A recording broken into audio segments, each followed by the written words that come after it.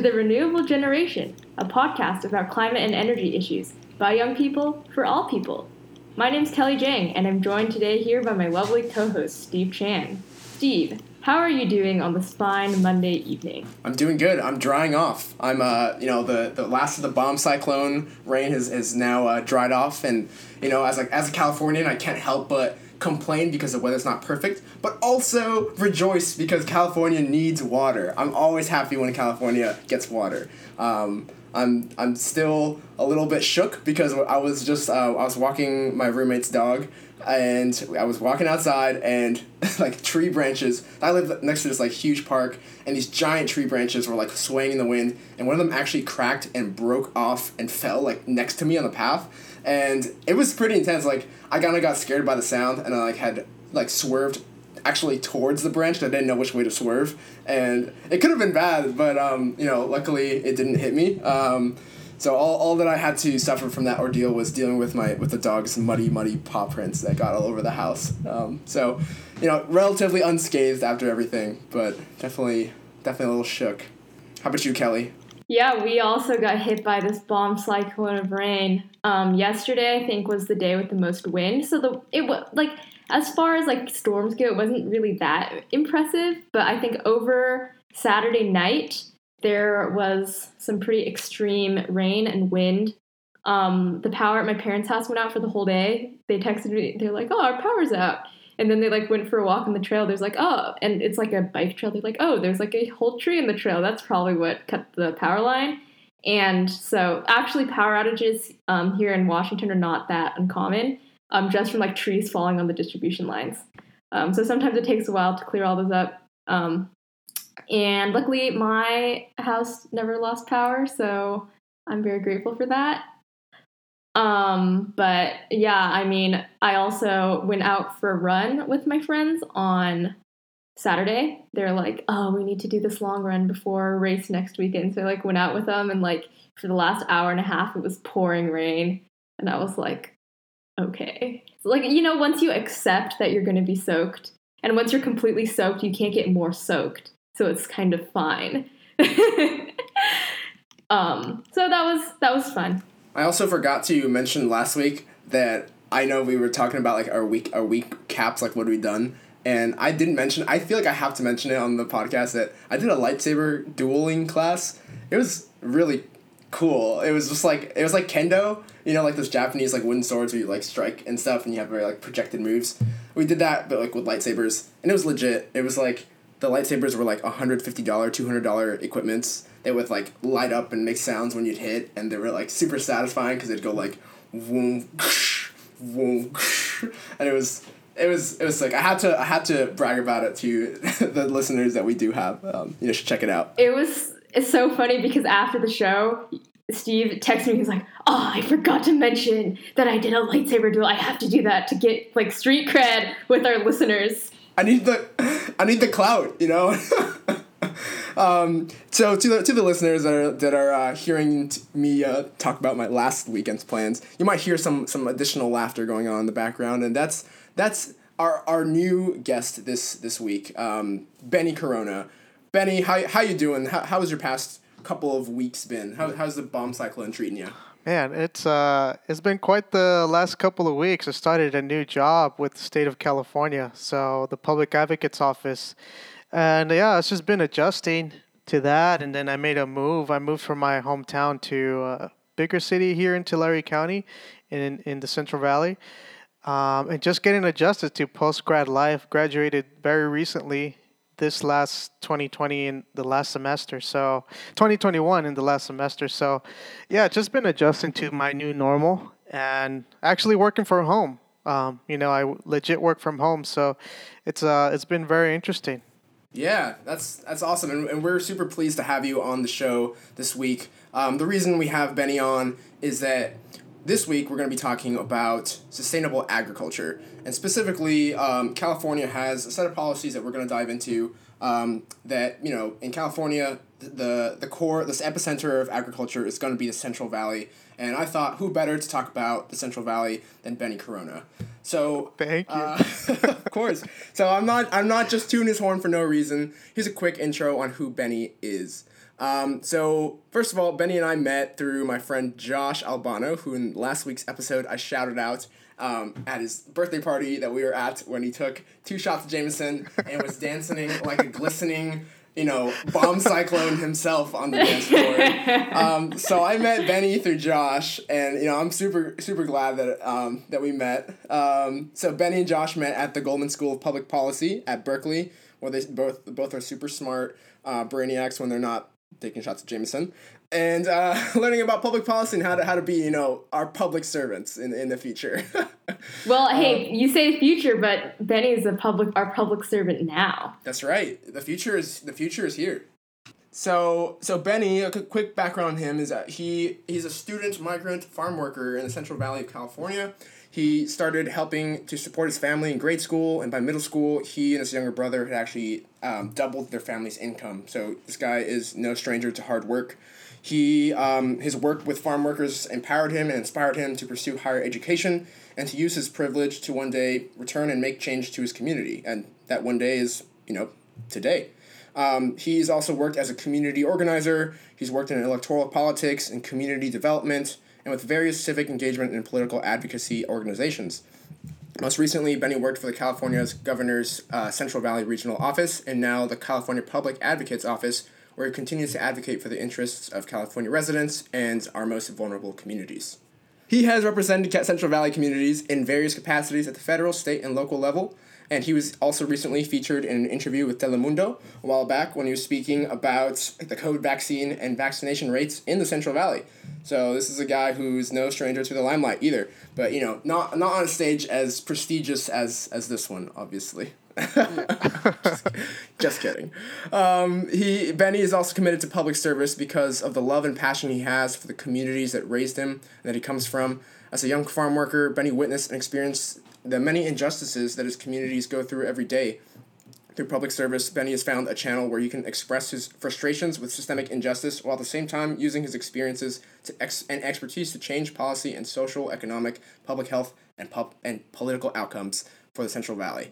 So that's Benny in a nutshell. He's also a very buff man. I see you on the Instagram stories all the time working out and lifting many weights. We can't let our audience not know that. Oh yeah, I love it, man. I'm very passionate about health as well. So. Well, we really appreciate you taking time. Well, Steve is also a big fitness buff. We do have to work out together sometime, man. That's on our list.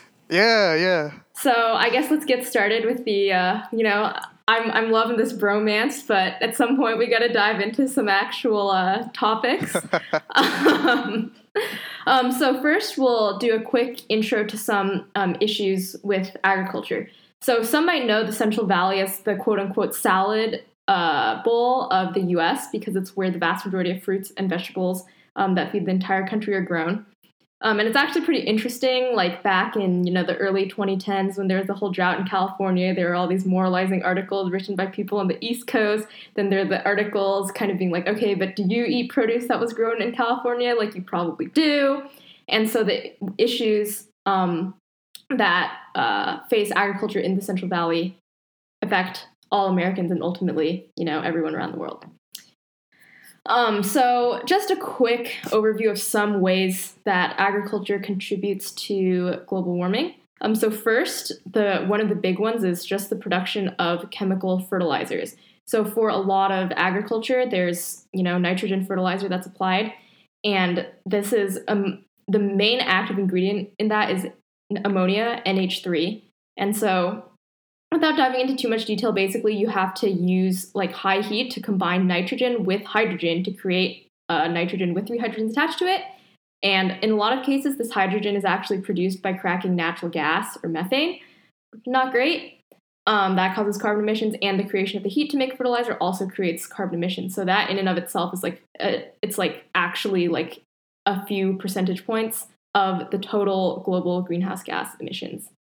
It might just be like 1 or something, but it's like a whole number. And then also the over-application of nitrogen fertilizer results in the emissions of nitrous oxide emissions just from it, like off gases of it from the nitrogen.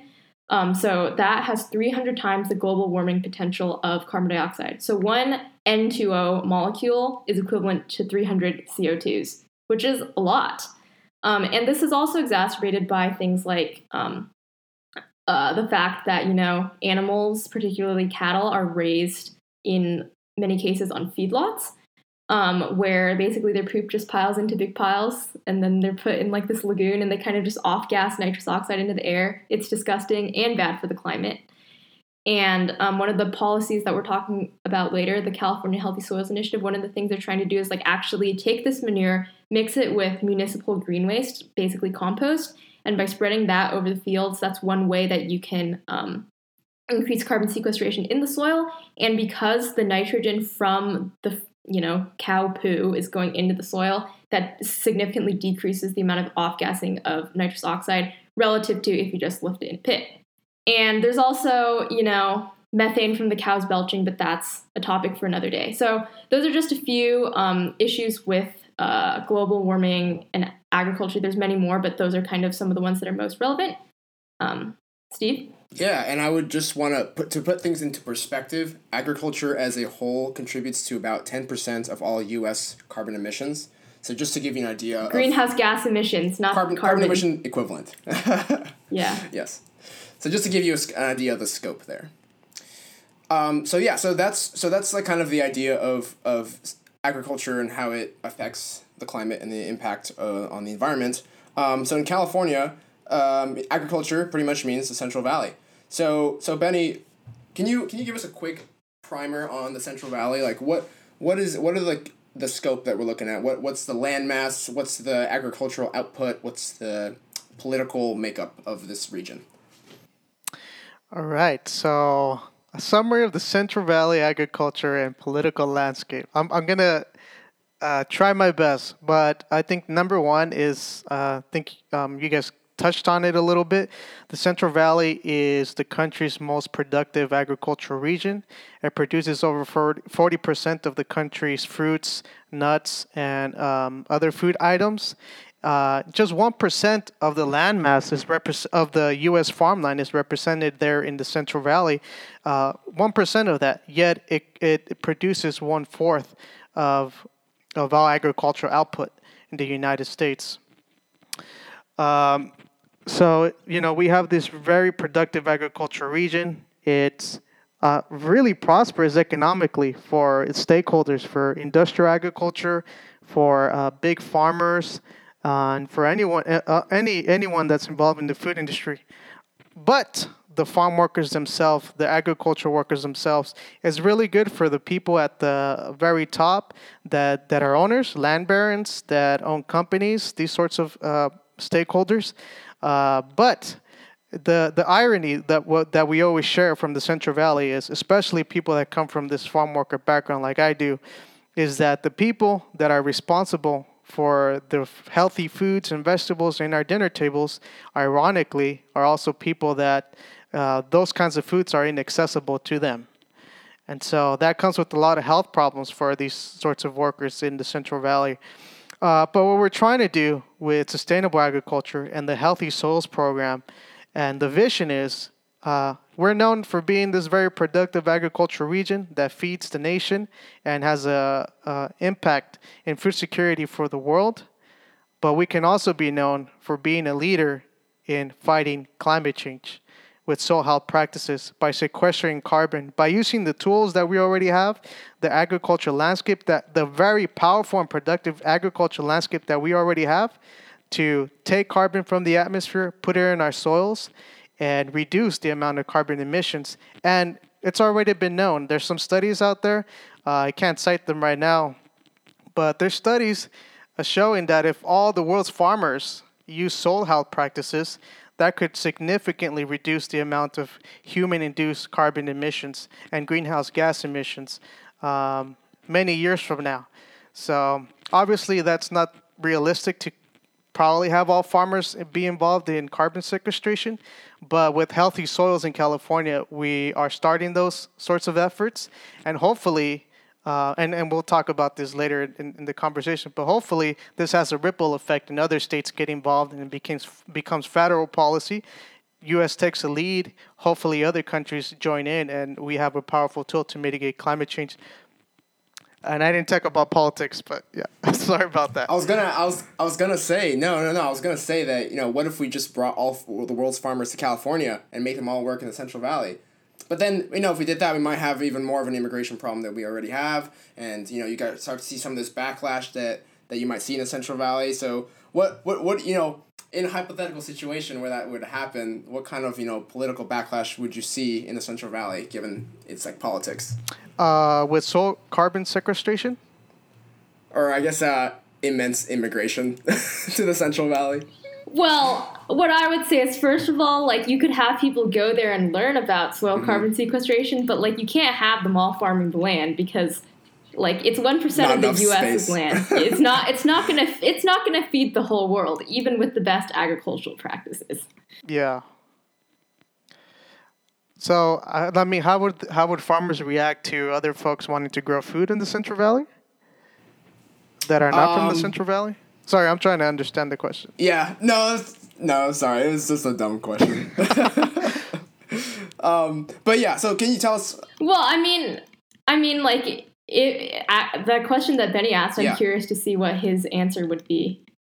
For soil carbon sequestration? Let's say if we had a program where California was leading the way on healthy soils, but then we also included a kind of a come and learn kind of program where they said farmers from around the country or perhaps around the world would come to California and learn about it from these farmers themselves. Like, how do you think the communities in the Central Valley would react to that? Oh, I think it'd be positive. Just from qualitative data that I have, talking to farmers about healthy soils, I haven't received any negative feedback about using it, about showcasing it, being involved in demonstration projects that fund those sorts of things just to try them out. So I think people would welcome it. Like I said, I think we're already we're very proud as a region to be, quote unquote, the bread basket, food basket, salad bowl of California. And I would think, I would assume that people would welcome that, especially if we're now known, if we have the potential to be known as the leader in soil carbon sequestration. I was going to say, I think that's something that cuts across partisan lines. So actually, when I was at Berkeley, I was briefly involved with the Silver Lab, which did a lot of the fundamental science behind the Healthy Soils Initiative. So it was really interesting, like, going to do fieldwork. You, like, drive past these. I mean, this was, like, October 2016. So this was, like, you drive past and it's like, like Trump 2016, like, the first time around.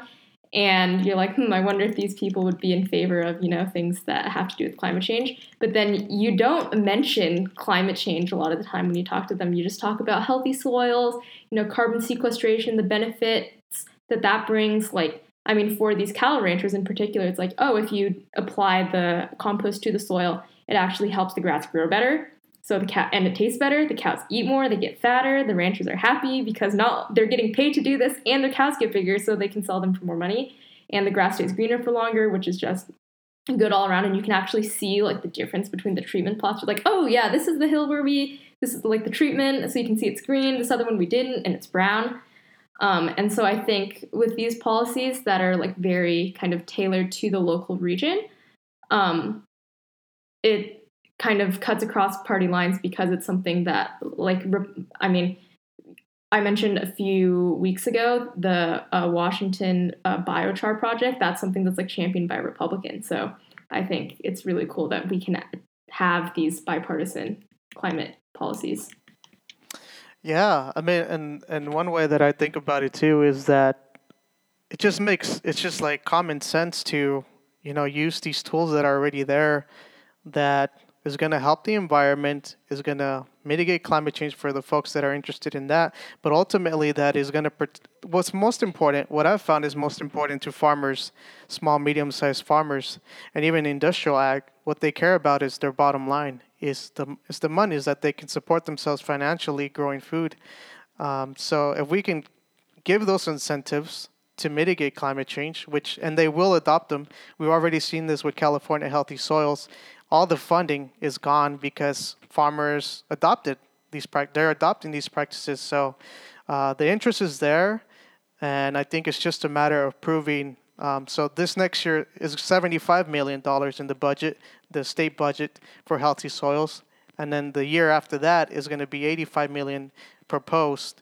So if all those get used up, and then we have the metrics that show how much emissions are reduced through that, I think it's right now we see it. I see it as a big winner. So, but even more money, it's even a better winner. So hopefully the federal government picks it up too. So I am curious on one of the things that Kelly had touched on. Is do you find that farmers in the Central Valley are turned off by the words climate change, and you have to kind of be sensitive and kind of tiptoe around using that kind of language? Because I can definitely relate to that experience doing solar development in Minnesota. I done a lot of agricultural solar development where we actually were using that same farmland, but granted a lot less productive than California's, but farmland nonetheless. And we would go up to farmers and say, hey, we would like to develop solar here, and we pretty much have to avoid saying climate change whatsoever. And you have to just say like, hey, we're just going to pay you more money. You're going to be more profitable. It's going to help your bottom line, and energy independence, and use certain buzzwords. And I was always curious about if that would also translate to California, which is one of the most liberal states in the entire country. But I don't know. Is that the case in Central Valley as well? Yeah, that's exactly. I haven't talked to a lot of farmers, but that's exactly the language that I use. That I use with anyone from there, just because climate change is a. To be honest, I'm just going to be honest about it. I feel like the folks that are at the forefront of mitigating climate change and that really care about this issue, uh, the intellectual accessibility of that hasn't reached working class communities as much in the Central Valley. Especially folks that already have this idea, have bought into conspiracy theories about climate change, that it's just a government made up idea to control people's behavior. It's because that's the messaging that I see all the time around my community. So definitely, as a general rule, always very uh, careful about how I navigate the language that I use, especially when I talk about climate change. And I've found that that's the approach to take. It's about education. So you start with the way that people are open to you. So yeah, let's talk about bottom lines. Let's talk about the environment. Like the environment is pretty nonpartisan too. I mean, people care about the environment. It's just they don't always make the association with climate change. But talking about things that they're open to already, and then from there you sort of keep educating, and eventually, you have someone else that realizes the impact climate change is having in their communities.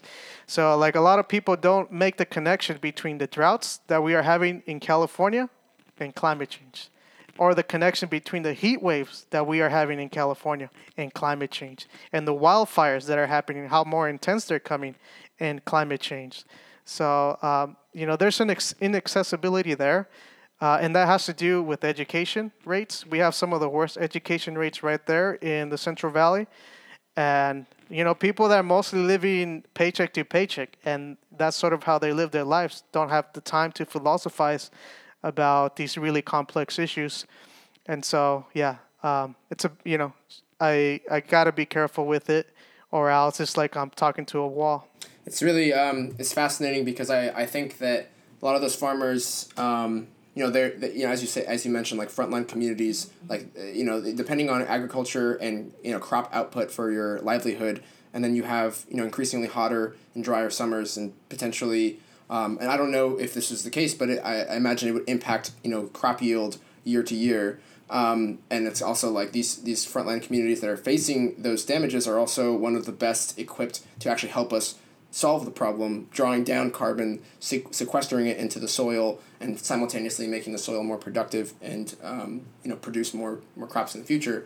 It's kind of another case of we don't have to agree on the problems, that we can still work together on the solutions. Like we don't have to talk about climate change being the issue here, but we can say we want to pay you to make your soil healthier and still work towards the same solution at the end of the day. Yeah, and that's something that's very obvious to everybody. Our soil health in the Central Valley is horrendous because of unsustainable practices over time, and it just makes sense. We all want healthier soils. It's better for our crop yields.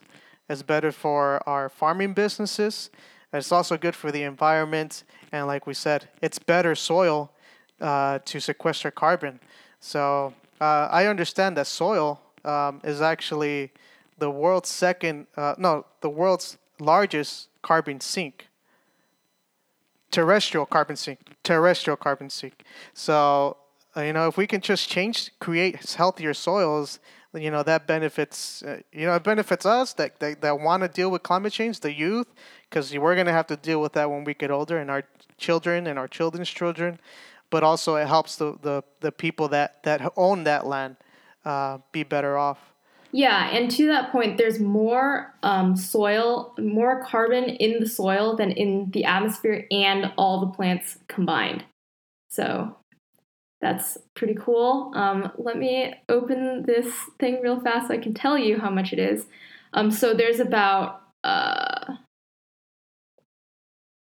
1,600 gigatons of carbon in the soil. It's about 800 or 900 in the atmosphere and about 600 in the biosphere. So the amount of carbon in the soil is like about the same as the atmosphere and all the plants combined, and slightly more. And so if we could, kind of increase that by a little bit, and in fact, like the poor soil management practices have also caused carbon emissions. Like the reason why these soils are able to take up carbon is because with essentially like tilling the soil, you're kind of like exposing all of the stuff underneath to the air. It gets oxidized and kind of like off gases and goes away. And that's, that topsoil, the off-gassing of carbon dioxide from topsoil is actually like a pretty big source of carbon emissions. So just by stopping that and then reversing that, that could be a big, part of the solution.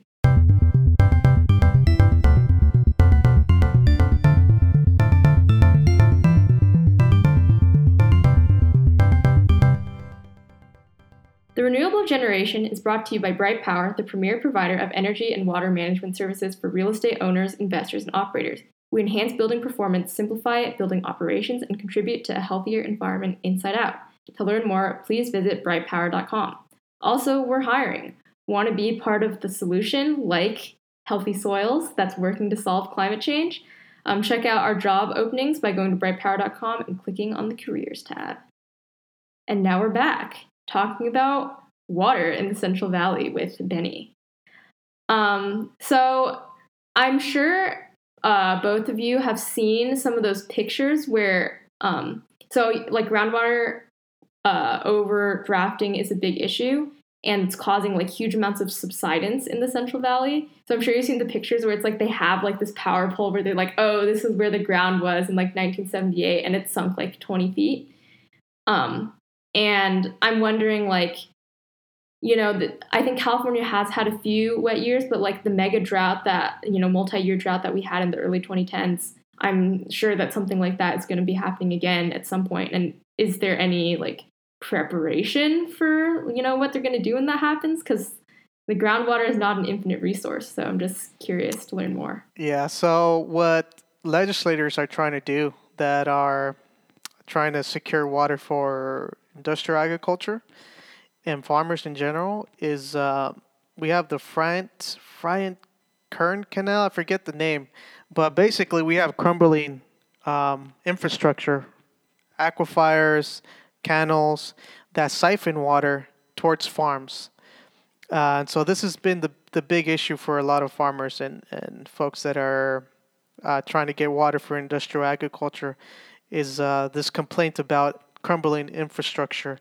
And I would say that's part of the problem of why, we have a limited source of water.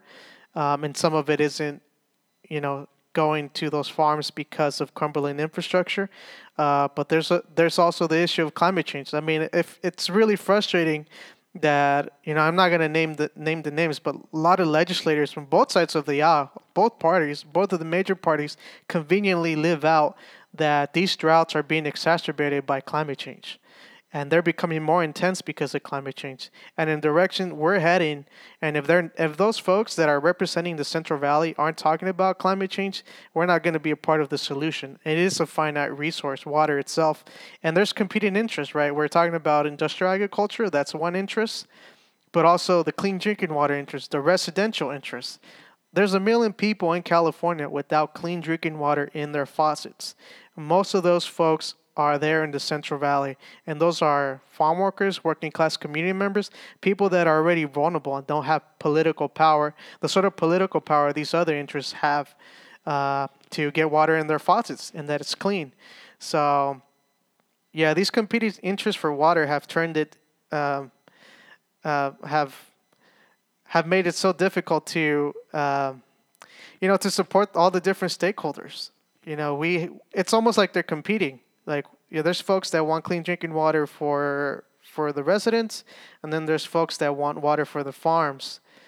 And it feels like they can't coexist, but they should. And that's the solution that the legislators should be working on. Not just one approach. There's the climate change approach. There's so many different variables to the water issues that we have and the water droughts that we have. So, that would be what I want to get out of, what I want to share is that, we all need to, it's very cheesy, but we all need to work together with the water issue in the Central Valley, like all stakeholders in the Central Valley. And you can't conveniently live out something just because it's politically controversial or something. It seems like essentially what you're talking about is like competition over a dwindling resource, and a resource that, I don't think there doesn't seem to be like a long-term solution to us making it bountiful in California. Don't we like import the majority of our water from like over the Rockies? Is it Colorado? No. So the Colorado River is like, I don't think the majority of California's water comes from that, but it is like a significant portion like for Southern California. I think most of the water in the Central Valley comes from the San Joaquin and what's the other river? It's Sacramento? Some other river. There's like 2 major rivers where it's like from the Sierra snowpack essentially. And so one of the things that they're trying to figure out is like, with climate change, the snowpack is going to be way low. So what are we going to do? And the only thing that could potentially replace that is like the groundwater.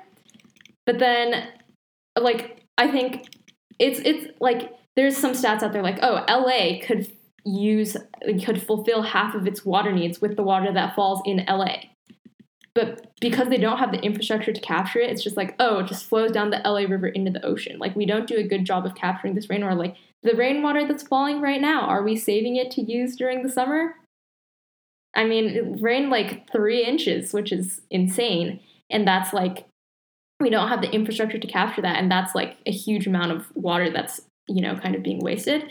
And I think this like issue with the clean drinking water, that is such a false dichotomy. Like, the amount of water that needs that, like, even for 1 million people, like, providing clean drinking water, that amount of water is nothing compared to the amount that's used by agriculture.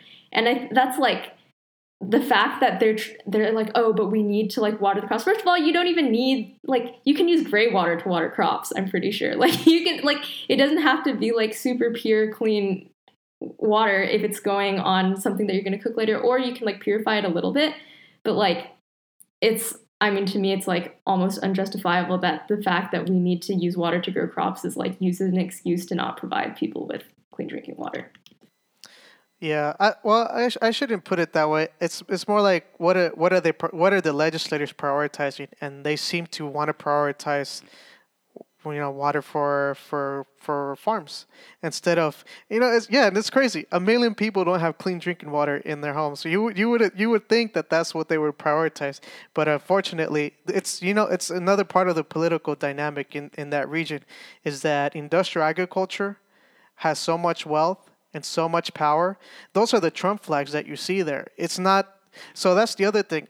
The Central Valley is not as conservative as it's made out as it seems. It's just the people that own the land, that have the most wealth, and they can share their political messaging, do it. And the people that have small homes, that are living paycheck to paycheck, they just don't have, they don't have big land masses where they can put those kinds of signs up. And so they're kind of hidden away in the little rural communities. My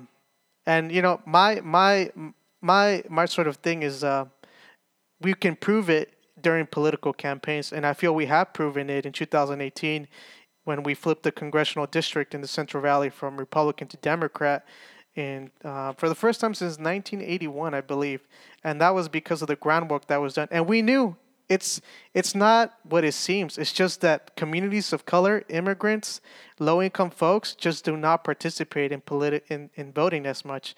And so there's only one way around that, and that is you facilitate voting for them. You help them out. But I kind of went on the rant there. We love to hear it. Your passion's shining through there, Benny. One thing that I was curious about was this idea. So this is like, I'm viewing this from an economic lens. So there's a competition over a scarce resource of water, which I would, I imagine eventually would drive. Right, it's gonna get worse, and it's gonna drive the costs of things up. Right, it's gonna drive the cost of water up. It's gonna make claiming water more expensive.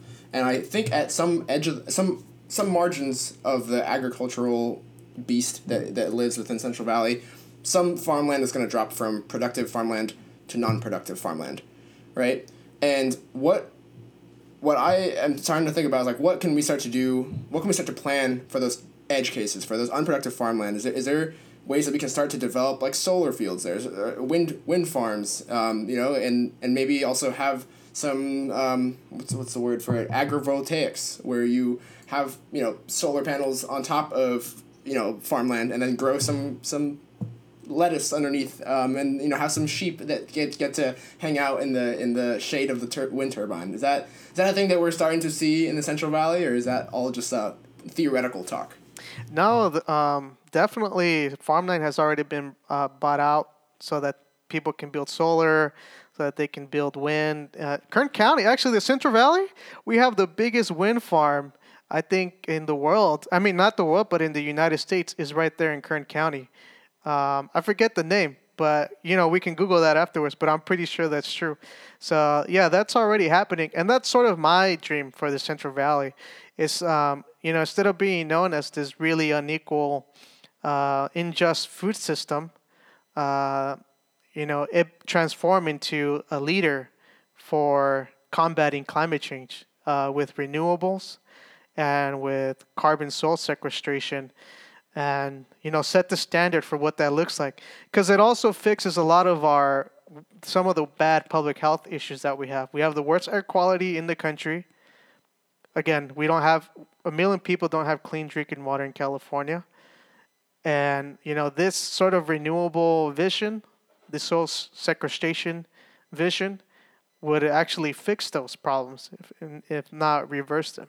Absolutely. And that's like the importance of environmental justice that we're always, that we hear a lot about, is like, how do you actually start to implement environmental justice solutions on the ground? And Central Valley is like one of the best places in California that we can start to address that. And just to fact check, the Alta Wind Energy Center in the United States is located in Kern County. It was the largest in the world as of 2013, and it's now the third largest in the world. It produces 1,548 megawatts of power, and it's now third to a wind park in India, and then number one is a wind park in China. Yeah, I think on another note about the water issue, I think it's really interesting to see, like, even 4 years ago driving through, this was not in the Central Valley, this was like more northern, but you see those things that like spray water like out to the side and like go around in circles. I'm like, how is that even legal to do that like in the middle of the day in the summer in California? Like, why are they not all using drip irrigation already? And I think like the amount of water that you're just like wasting by spraying is just inhumane. And I think just like those water parks. Like I always, whenever I see the water parks like Hurricane Harbor and Raging Waters, I lose my mind. It's so much water that we're wasting, and we're in California. Yeah, I think that's definitely a thing. But like like all those fields day after day just spraying is possibly even worse. Like that just like it looks like there's a lot of water in one place, but this is like spread out over like a huge region. One of the other issues with water rights, I believe, and correct me if I'm wrong, but it's kind of like use it or lose it to some extent. So farmers are actually disincentivized from conserving water because if they don't use water, then they can't use it the next year. So they want to actually use as much water as possible so that they can maintain all their water rights. And this, I think, is like particularly an issue for like I think the Colorado River is like this. So it's like if you don't use all your allotment, then you don't get to use it in the future. And it's like so then no one is incentivized to like use less water because they don't want to give up part of their share of the pie to other people. And so this is actually a really tricky question. Like, how can you encourage people to, decrease their use of water? I'm just making this up, but like, I wonder if there's some sort of like, you could have some kind of like water allotments, and it's like, if you don't use it, you have these like credits that you can then sell. So like the state will buy the water right from you. And that would result in you using less water, but then like, would they have to pay you every year for their allotment? I don't know. It's a very messy situation. And I think at least for us, like energy and climate wonks, it's like the water world is like even more wild. So. Yeah. So what I was going to say to that is the Sustainable Groundwater Management Act, I think, is trying to put a check on sort of unlimited pumping of water. Although it's a very complicated piece of legislation, so like I couldn't get into it, but I'm pretty sure that was something that was that's in place now. It's supposed to keep a check on sort of unlimited use of water, but I have no idea how successful that's been. We'll see during the next drought. Well, I think we have used up all of our water budget, time budget, on this section of the interview, and I think we're going to be moving on to the next section, which, Benny, you can tell our audience, you have no idea what this is going to be, right? I have no idea what this is. Well, I think our audience might already know what it's going to be. It's going to be the peak demand round. So in this section of the interview, we're going to ask you a series of questions, and they're supposed to be fast, okay? It's supposed to be lightning quick. Okay. We're going to ask you quick, you got to answer quick. You can't think about it. Oh, gosh. Don't think about your political career. That political career is on pause here, okay? You're going to let your true emotions come out. No, I'm just kidding. You can definitely filter yourself as you needed. But are you ready to go? Yes. All right, first one's a softball. If you were an animal, what animal would you be and why? Would be a turtle. No. Yeah, a turtle. Just because I love aesthetically what they look like. My parents are from a little town in Mexico called Las Tortugas, which in English I'm pretty sure that means tortoises, the tortoises. And so I've always had an affinity for turtles and tortoises. And when I went to Hawaii this year, I saw one for the first time, and I was just like in awe. I mean, I was almost brought to tears by how beautiful I found it. It's amazing. Kelly, you want to go next? Cool. If you could talk to a version of yourself that's 10 years younger, what piece of advice would you give yourself? Prioritize your health. Good advice. It applies to everyone at all ages of life. Pretty much. I always think like there's like three things, right? You got three aspects of health, I think. Financial health, you got emotional health, and you got physical health. And I think you got to maintain all three, and then you have well-being. All right, next question. Something that you used to believe and no longer do. Sort of like this. Okay. The first thing that came to my mind is like this idea of romantic love. That there's, one person out there for you. I used to believe that when I was very young. I don't believe that anymore. I think it's like anything. It takes work. It takes practice. It takes commitment. It takes all these different variables. Nothing comes easy in this world. So I would say that. So no more soulmates out there. So if anyone's looking for the soulmate, not here. We're gonna work for our love, all right? Hey, what I will say is that I would say soulmates do exist, but it's something that you have to work towards, right? It's not something like, once you meet the one person, it's going to be all sunshine and rainbows. But it's some. Have you watched The Good Place? They have this whole thing about soulmates. We have a whole thing about The Good Place. Kelly and I bonded over the pandemic over The Good Place. Oh, that sounds wonderful. I'm gonna check it out now. Okay, next question. If you had a magic wand and could make any one policy solution happen, what would it be? Climate policy. And end to climate change. Not being an issue anymore. I mean, that'd be number one right away. Any specific policy that would take us there, or just wave your magic wand and instantly make all carbon emissions go away? Yeah, magic wand. We're no longer reliant on fossil fuels, and we're 100% reliant on the cleanest renewables for all our energy needs. Love it. That means looks like we are in a job once Benny gets to office, Kelly. We will have a job. All right. Expanding beyond California, what obstacles do you think other agricultural communities will face when trying to implement sustainable agriculture? Equity. It's hard to be equitable with those policies. I'm trying to right now. So we try to do that with our with my where I interned in my graduate school, California Climate and Agriculture Network.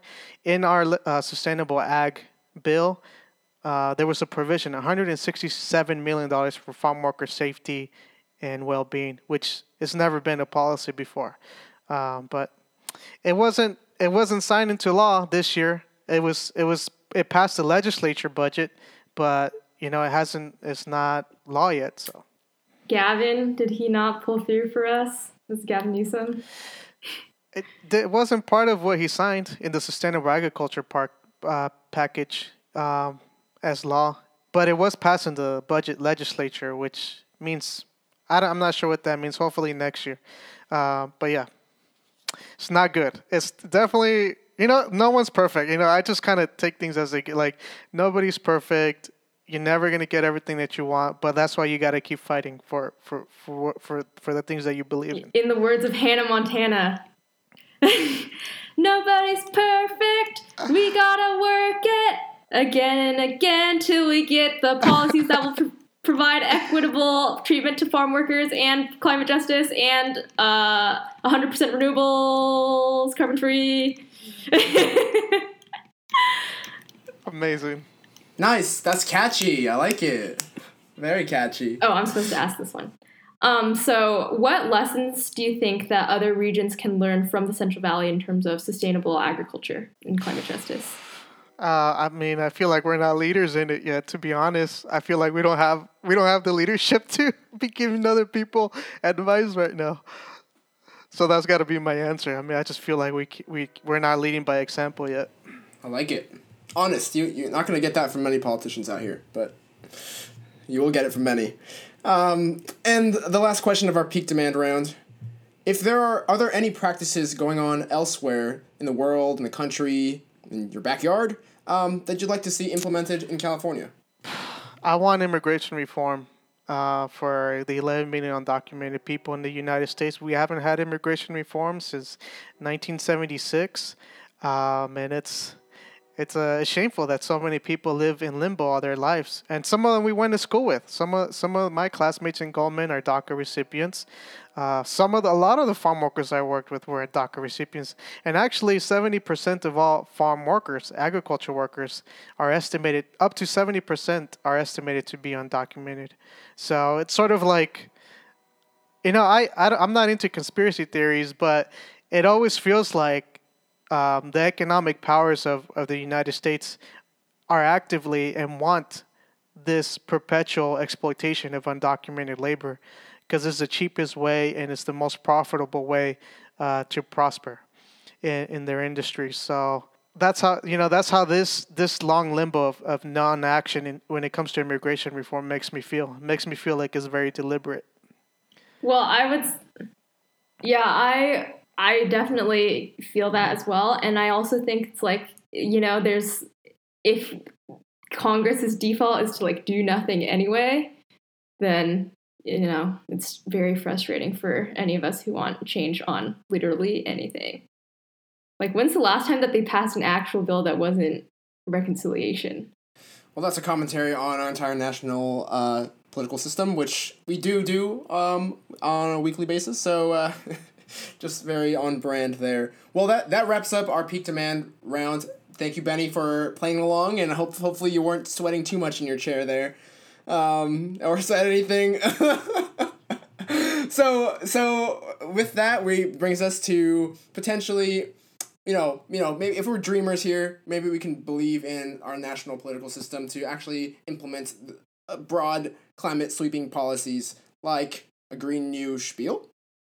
Kelly, would you like to give us your Green New Spiel for this week? Yeah, so speaking of, what did we say? Commentary on the national political system. So this past weekend, none other than Joe's Biden and Manchin had a hangout at Joe Biden's house in Delaware. They, because they're trying to be all buddy. I'm not sure if it was like an actual sleepover. I don't know, but it was like over the weekend. Pillow fights and whiskey was probably consumed. Yeah. Basically, Joe Biden's out there with Manchin trying to be like, bro, like what climate policies can you get behind? Please, man, come on. I think Kirsten Sinema was there too. You're killing me, man. Yeah, exactly. So, it's very interesting to hear that at least outwardly they're like, oh, like we can come to an agreement on something, but it's just, it takes time for the sausage to be made. So we'll see what happens with that. Awesome. Well, my Green Year spiel this week is Spooktober themed. We are coming up on Halloween in about 6 days when we're recording this. This might be this episode will be out there after Halloween is out. So, Spooktober retroactively. I actually watched a YouTube video recently by a YouTube channel called Ask a Mortician, and she had an episode about eco-death. And it was death themed, and it was like talking about how in most of the Western world, people are, when they die, they're buried and they have funerals and all this, and they actually take the body and they pump them full of embalming fluids, which are, they have known carcinogens in there, and they're also very bad for the groundwater and for the environment. And this is essentially to preserve the body. And then they stuff that embalmed body into a wooden casket, which is wooden and a steel casket, which they then stuff into a concrete vault. So there's a lot of materials that go into every dead body that goes into the ground. And a lot of these are, bad for the environment when they eventually leak into the ground. So they also compared other things like cremation, which cremation is like relatively better because you're at least disposing of the body in like a marginally better way, but you still be burning fossil fuels, and you also have chances of mercury pollution from people's dental and bone filings. They actually will get gasified and into the atmosphere, and then you talk about environmental justice, people who live near these cremation factories are going to be breathing that in. So we got another issue there. So they have two alternative solutions to funerals. They have this thing called aquamation, where if you ever watched Breaking Bad, when they killed this person in the very first season, they pretty much put this guy in like a vat of acid and made him into juice. So that's like one way you could do it, is aquamation, and this is actually how lots of vets deal with dead dogs and cats, like poor Fido. But apparently it's so that's one way of doing it, and it's environmentally very conscious. And another way is a natural burial, which is usually just done like in a wicker coffin, a large wicker basket, and they can put you under the ground, and a tree can bloom from you, and you can feed all the fungus and the bacteria and the insects that want to feast on your body. And you can actually also get a conservation easement put into place. So when you bury your body naturally, you can designate a 6 foot by 3 foot plot of land and say this is the conservation easement of Steve Chan, and may he rest in peace here forever. And so then you can also kind of leverage your death to preserve some land. So I thought that was pretty interesting. I have a very morbid curiosity sometimes, so I thought that was interesting, and I wanted to share that with all of y'all. Have you heard of the thing where it's like when you're dead, you can get turned into like a tree? Yeah. Is that on there? Yeah. That's what I want to do. I want to be turned into like some kind of like fruit tree, so that all my descendants can go there, and then they'll like go to the tree and like pick a fruit, and they'll be like, "Oh, thanks, great grandma." I don't know. I feel like that's like that. At least it's like interesting. I feel like going to a graveyard is kind of creepy, They could also like you could go there and also do the. I don't know if you do this, but like the burning the fake money to send to your ancestors. That's always fun. And then it would be nice to also be able to like pluck some fresh fruit.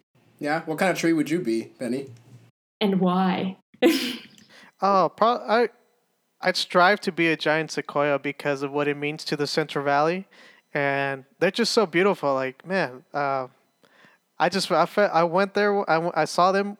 Because so one of the sad things is that a lot of the people that grew up in the Central Valley from low-income households, ironically, never see the Yosemite or the sequoias, but there's people from all over the world that get to visit. So I was pretty old. I was in my 20s when I first saw them, even though they're right there in Tulare County. And I was just really moved, like, by the history of them, that they're only there in our region. And, this year they were in danger because of the wildfires. So what better way to continue to contribute to my community than being a giant sequoia for them? And hopefully you'll get some of your community members to come visit and see the glory that is your after death body. Well, Benny, we were out of time here. We appreciate so much you coming and taking time out of your busy day, fighting for your community and lifting those peoples and giving them a voice. So really appreciate your time here. You can follow Benny on socials? ? Yeah, sure. At bcorona417 on Instagram. That's fine. On Instagram, follow him on LinkedIn. Follow for the IG lifting stories, apparently. For the motivational exercise. Thank you again for listening to the Renewable Generation. I'm Steve Chan. You can follow me at climate_Steve. I'm Kelly Jing. I'm at Kelly M. Jing on Instagram. Our podcast is on Twitter at GenRenewPod, and please make sure to subscribe to us on Apple Podcasts, Spotify, or wherever you get your podcasts. And if you like us, please leave a rating and review. If you don't like us, send us hate mail. Don't leave a rating and review. The hate mail isn't public, but the ratings are forever. All right, and thank you all for listening, and have a great rest of your day.